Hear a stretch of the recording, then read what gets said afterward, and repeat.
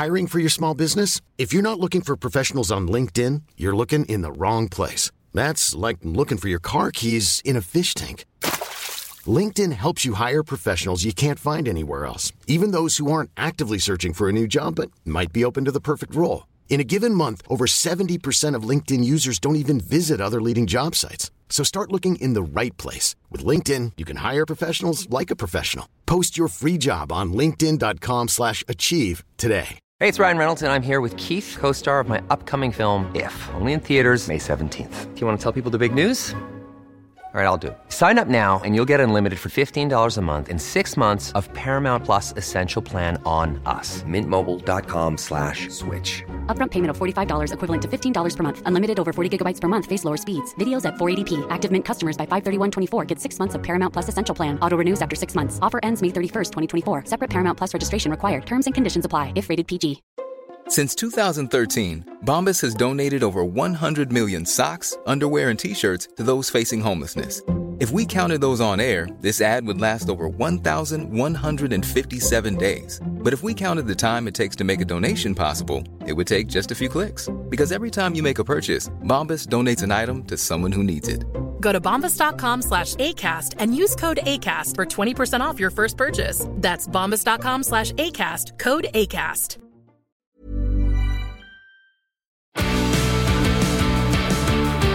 Set back by Madison for Son!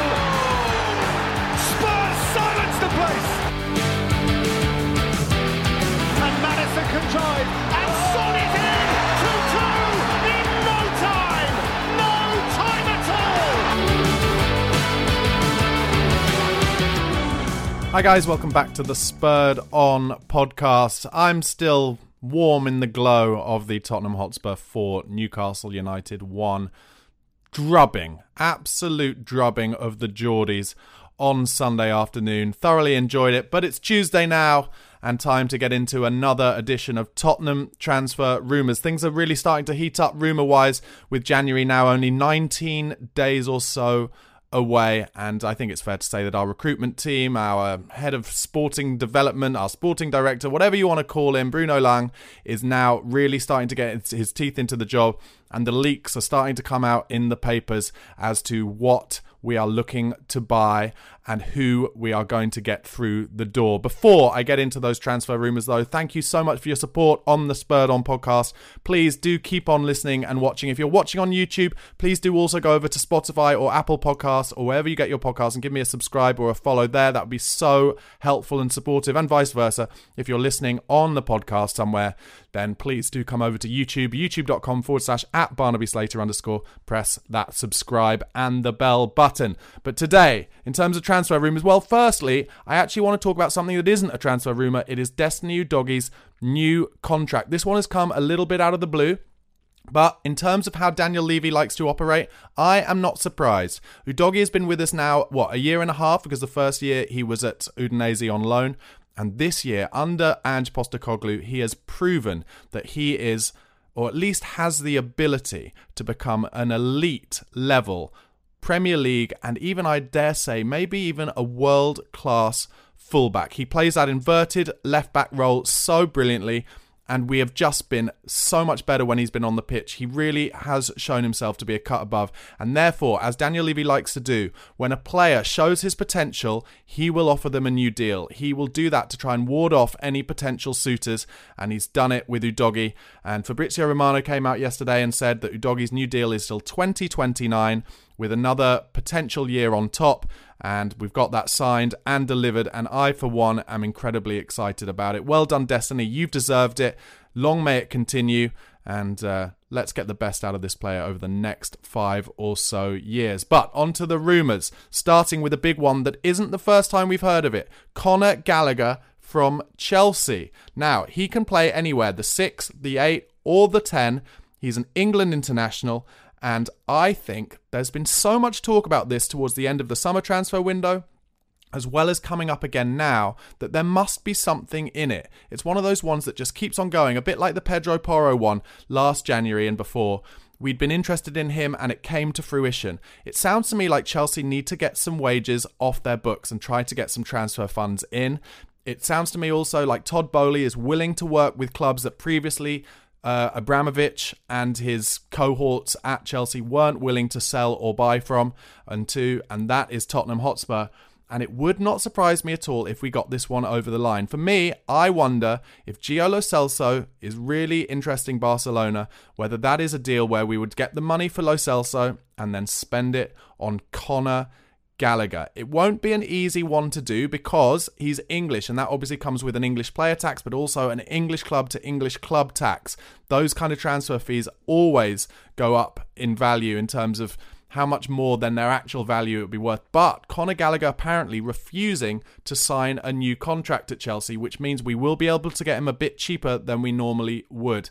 He is an incredibly talented player, I think, and also, most importantly, with that talent comes work rate. He's always willing to be the hardest working player on the pitch. He runs endlessly. He's got an incredible engine, and I am incredibly excited by the prospect of him coming to Tottenham Hotspur. An English player who plays for the national team, who's got talent, can score goals, defends well, works hard. What an opportunity this could be to take advantage of all the trouble that's happening at Chelsea and bring in a top-level Premier League player. When he was at Crystal Palace, some of the goals he scored breaking late into the box were Dele Alli-esque in terms of his timing. He really does have all of that, and of course he'd be a homegrown player. So that would enable us to get another foreign player through the door as we had one more homegrown player in our squad. I should also say I read yesterday that Pat Matasar will become a homegrown player next season. I'm not quite sure on the rules of that. If you want to let me know in the comments how that works, I'd really appreciate it. But if that's true, that's also amazing news for us. So Conor Gallagher, because I think there's something in it, I'm going to say maybe 7.5 out of 10 possibility. What kind of money could we get him for? Probably around 45 million, I would have guessed. What do you think? Do you want Conor Gallagher to come to Spurs? Would you swap him for Gio Lo Celso?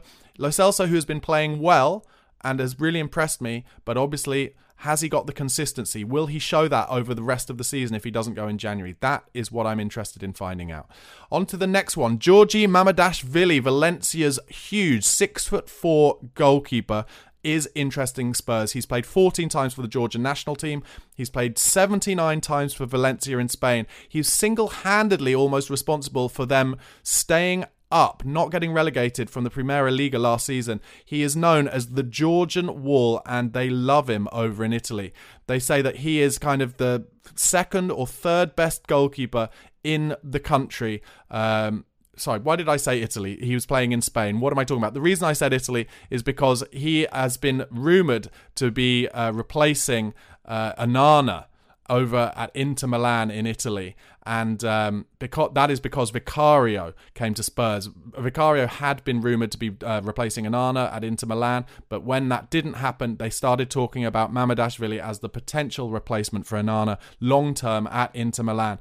I've watched quite a lot of his stuff, gave him a little scouting, and he really closes down angles well. Very good at one-on-ones. Because he's 6'4", he's very good in the air, coming for crosses, incredibly imposing. As is the default setting of any keeper, he's a very, very impressive shot stopper. Brave, though, and gets across his goal incredibly well. As I said, good in one-on-ones. And I'm Sandra, and I'm just the professional your small business was looking for. But you didn't hire me because you didn't use LinkedIn Jobs. LinkedIn has professionals you can't find anywhere else, including those who aren't actively looking for a new job, but might be open to the perfect role, like me.